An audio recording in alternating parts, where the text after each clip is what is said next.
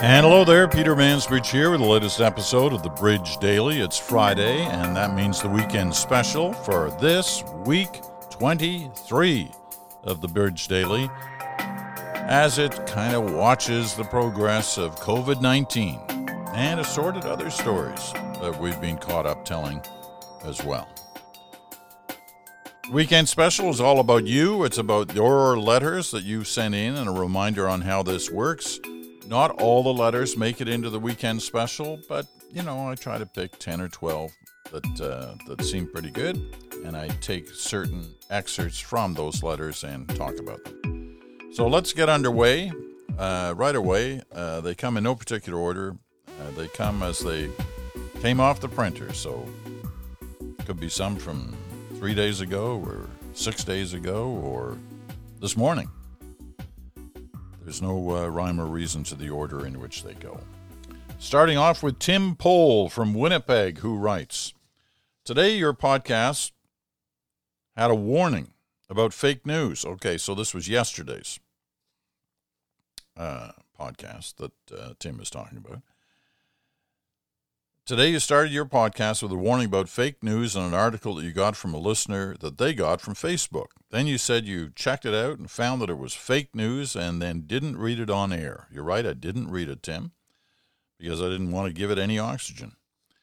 "I was just wondering," says Tim, "if you could share some tips on how to determine if something is fake news or not." All right, it's actually not that hard. You check it out.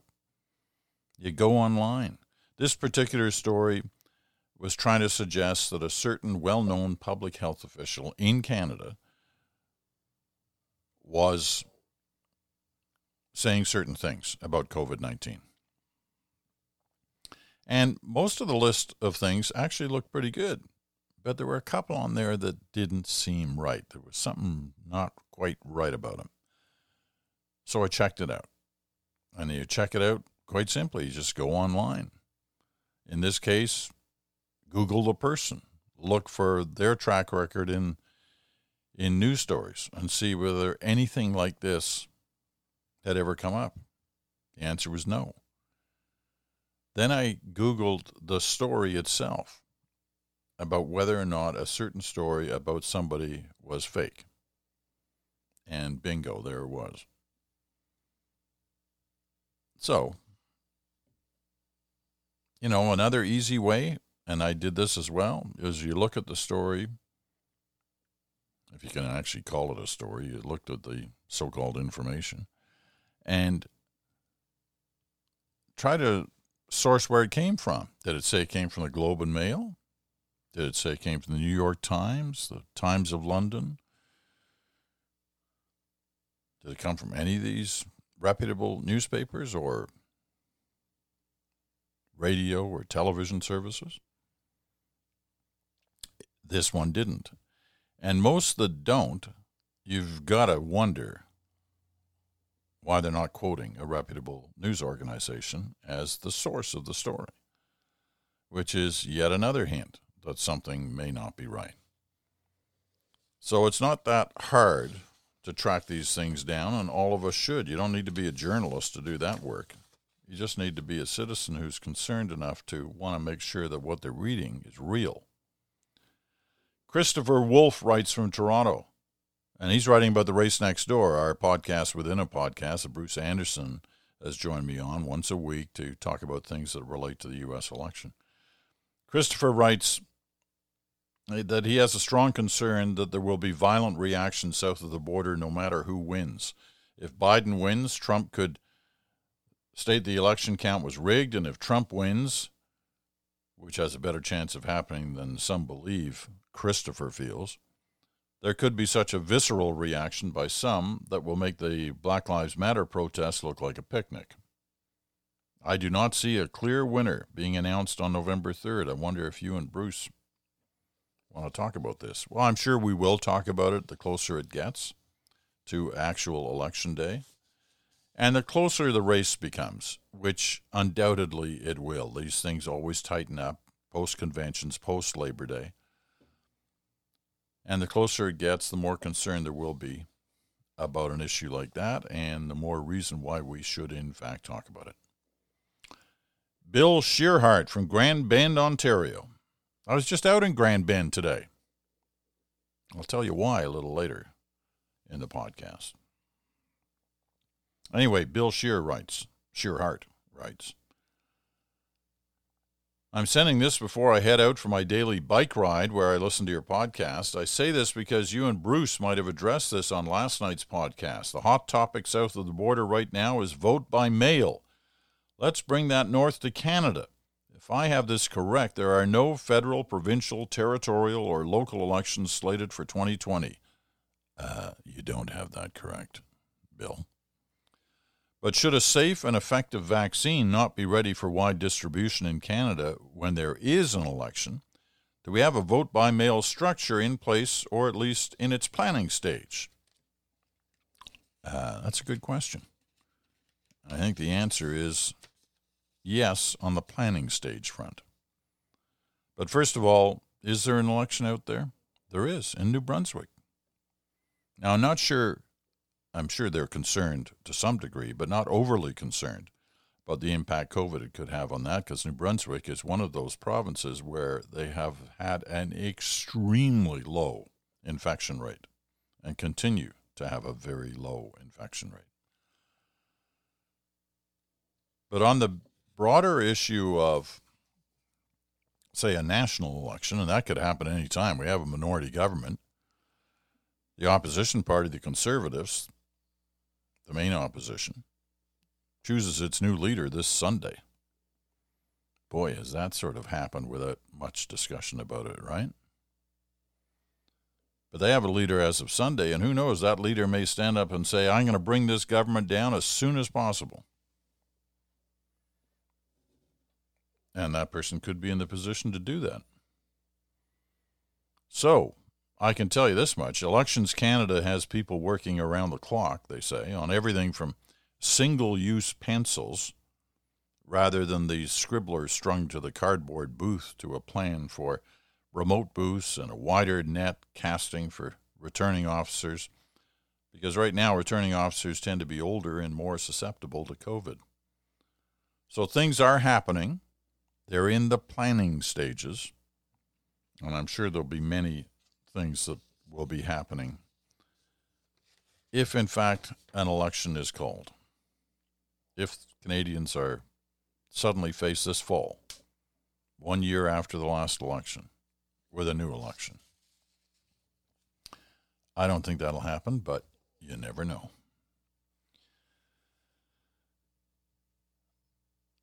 Canada has a new finance minister, right? First woman in history. Who is it? Come on. You know who it is. Canada's new finance minister. It's a woman. First time we've ever had a woman in the 153 years the country's existed, which just sounds pretty pathetic, really.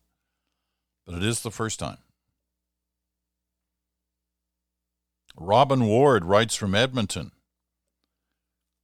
Alberta has had 3 women finance ministers, Iris Evans, Shirley McClellan, and Pat Nelson. Thank you for that little bit of historical trivia, Robin Ward. Have you got Canada's finance minister, the new finance minister, yet? Keep guessing. All right, this one comes from, and I'm sorry, Eric, I'm really not sure how to pronounce your last name. Like Bill Shearhart from Grand Bend, his name doesn't look anything like Shearhart, but he included a pronouncer. This is how you pronounce my name. So, Eric, next time, help me with this. Vindidsis.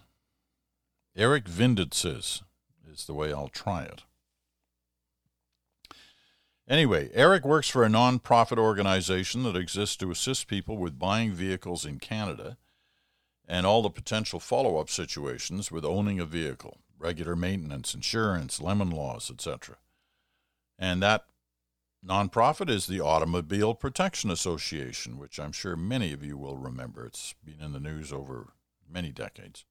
It's currently running a survey to find out the thoughts of people who have purchased a vehicle during the pandemic and what they think of the safety measures in place at dealerships. Now, Eric wrote this because earlier this week, I think it was Tuesday, I talked about a feature that I'd read on a salesperson in the U.S.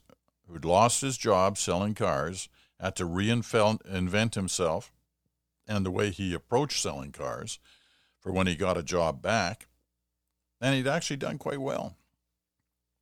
So this is a question that the APA is asking its members.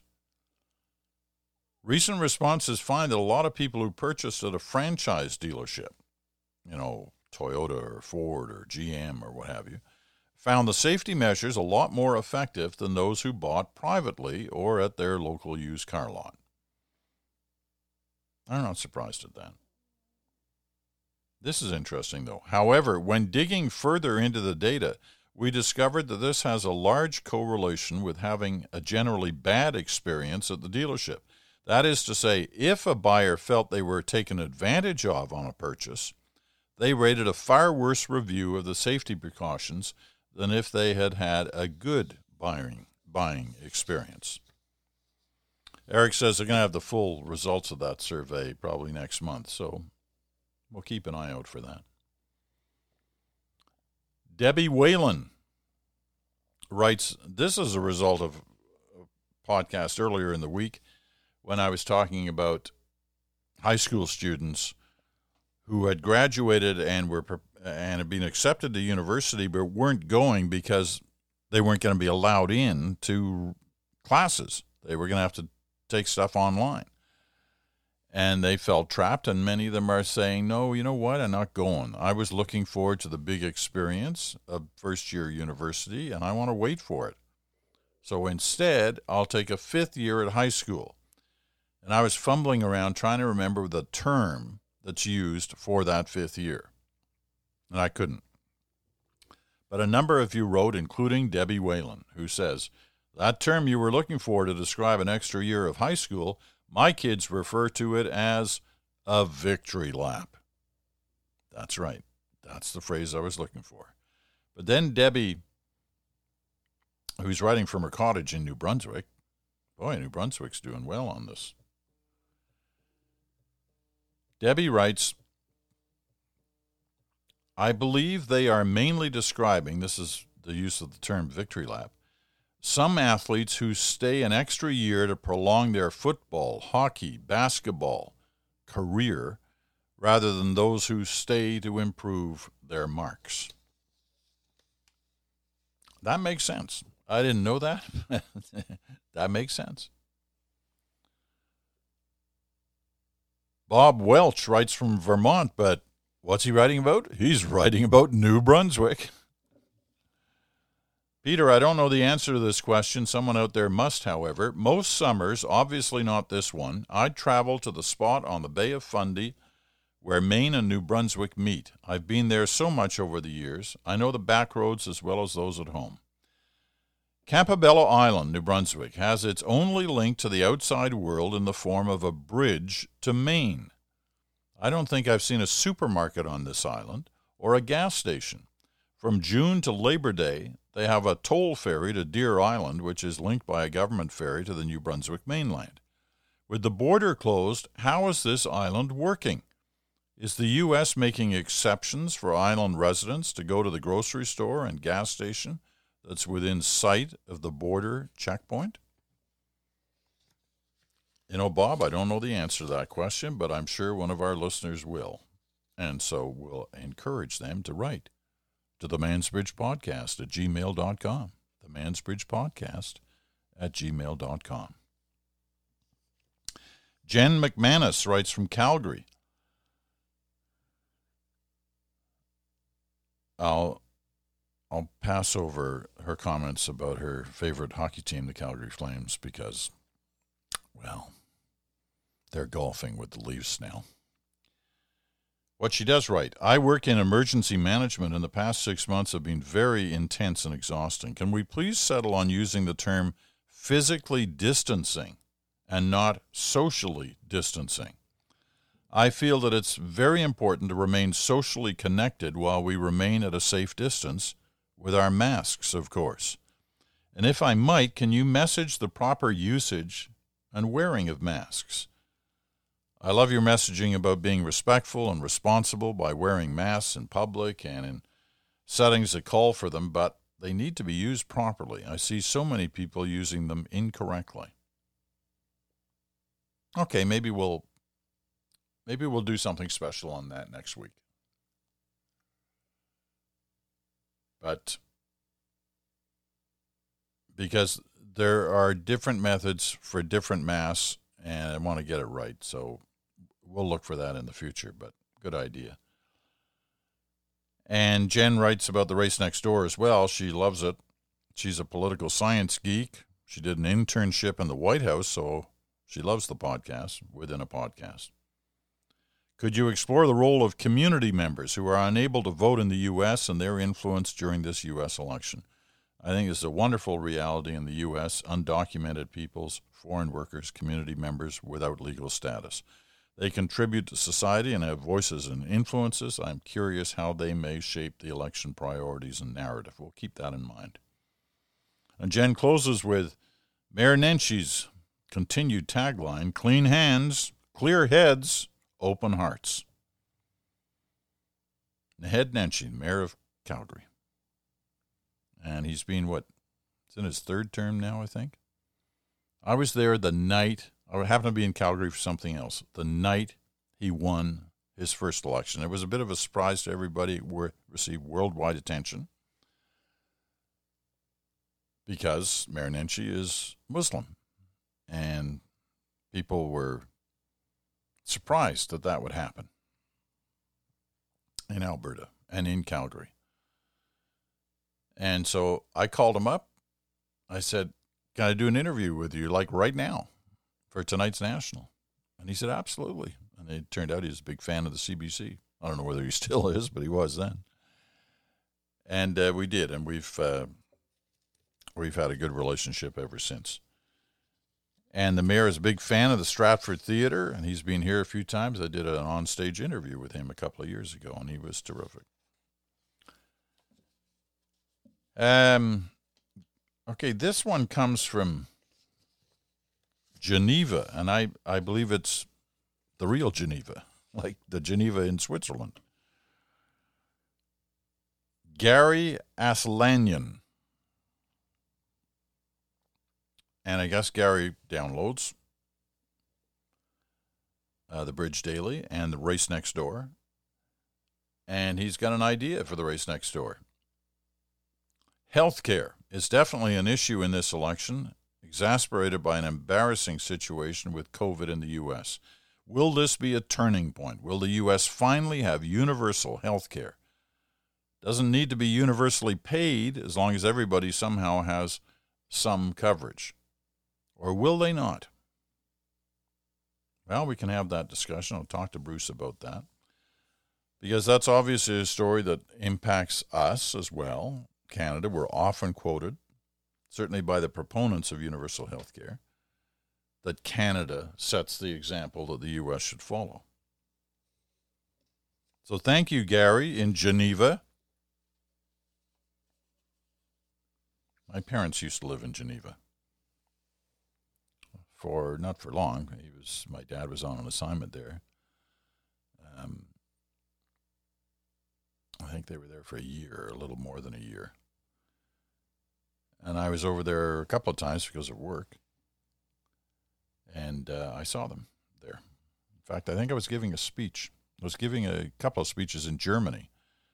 And as a result, I took the train down to Geneva to see them. As a surprise, never told them I was coming, just suddenly turned up at their door.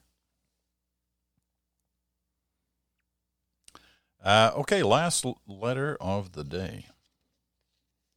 And it's from somebody we've heard of before, Aaron Conser of Sherwood Park, Alberta.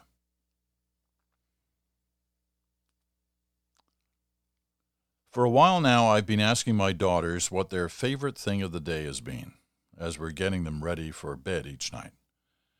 It started as a way to learn about their day at daycare. since the standard response had been nothing or, I don't know, when asked about their day. By switching the question a little bit, I ask and I get a bigger and often more detailed response about what they liked about their day. In the last couple of months, my husband has taken to asking me about my favorite things as well. There are days where it may be simply my drive home from work, or that I got to finish my coffee while it was still hot. Other days may be the success of a new recipe, or our family activity of the day.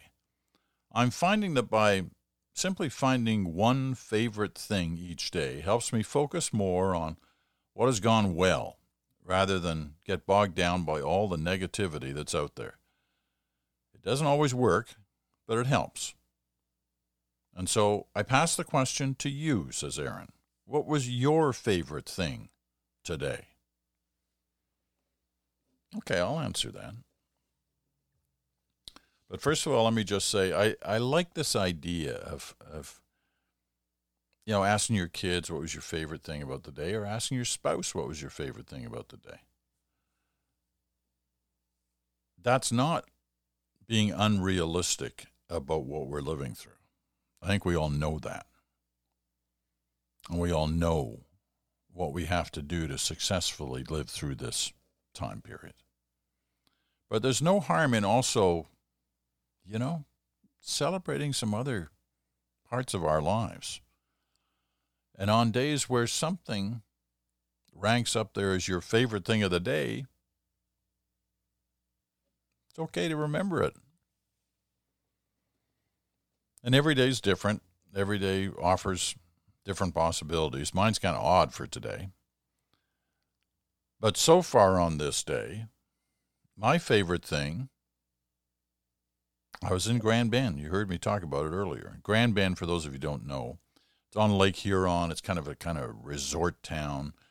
There are times, like for me, when I've been in Grand Bend, it's like a flashback to the 50s in some cases. It's your little resort town by the beach, on the big lake. It all looks great. It's a challenge right now because you got to make sure there's a certain degree of distancing, physical distancing. We're not distancing socially. We're physically distancing. We can still have a social reaction to other people, but keep them, 6 feet, 2 meters away and masked, preferably. Anyway, I was near Grand Bend. It's actually just north of Grand Bend, on Lake Huron, right on the shore. And what was I doing? And why was it my favorite thing of the day? I got some complications on one foot. And these kind of things tend to happen the older you get. And at my age, I have one foot that can use a little extra care. And that's what I was getting. And you know what I was getting for the extra care? Acupuncture. Acupuncture. And I quite enjoyed it. I looked at it as my favorite thing of the day. So there you go. That's odd that nobody else can claim that one. That's mine. I own it. All right, everybody get the finance minister question? Come on, you know it. Chrystia Freeland, of course. Canada's new finance minister, first time a woman has been finance minister of Canada. She's been at the job for 3 days already, and already she's slings and arrows are coming at her. But she's tough. I wouldn't count her out too early. All right. It's Friday. You got a weekend ahead of you. The weather in many parts of the country looks pretty good for this weekend. But even with that, you got to remember the basics. And you have to keep reminding yourself. I know I have to keep reminding myself. It's very easy sometimes to get thinking, okay, everything's fine now. It's not fine now. So, wash your hands. Are you washing your hands as much today as you were 4 months ago? And if you're not, you might want to ask yourself, why not? Wear your mask. Keep physically distant. But get out there, enjoy the fresh air. Feel the wind in your face. All of that. All right. Listen, I hope you have a great weekend. I know I plan to. And we look forward to week 24 coming up in just a few days. In the time being, I'm Peter Mansbridge. This has been The Bridge Daily. Thanks so much for listening. We'll talk to you again on Monday.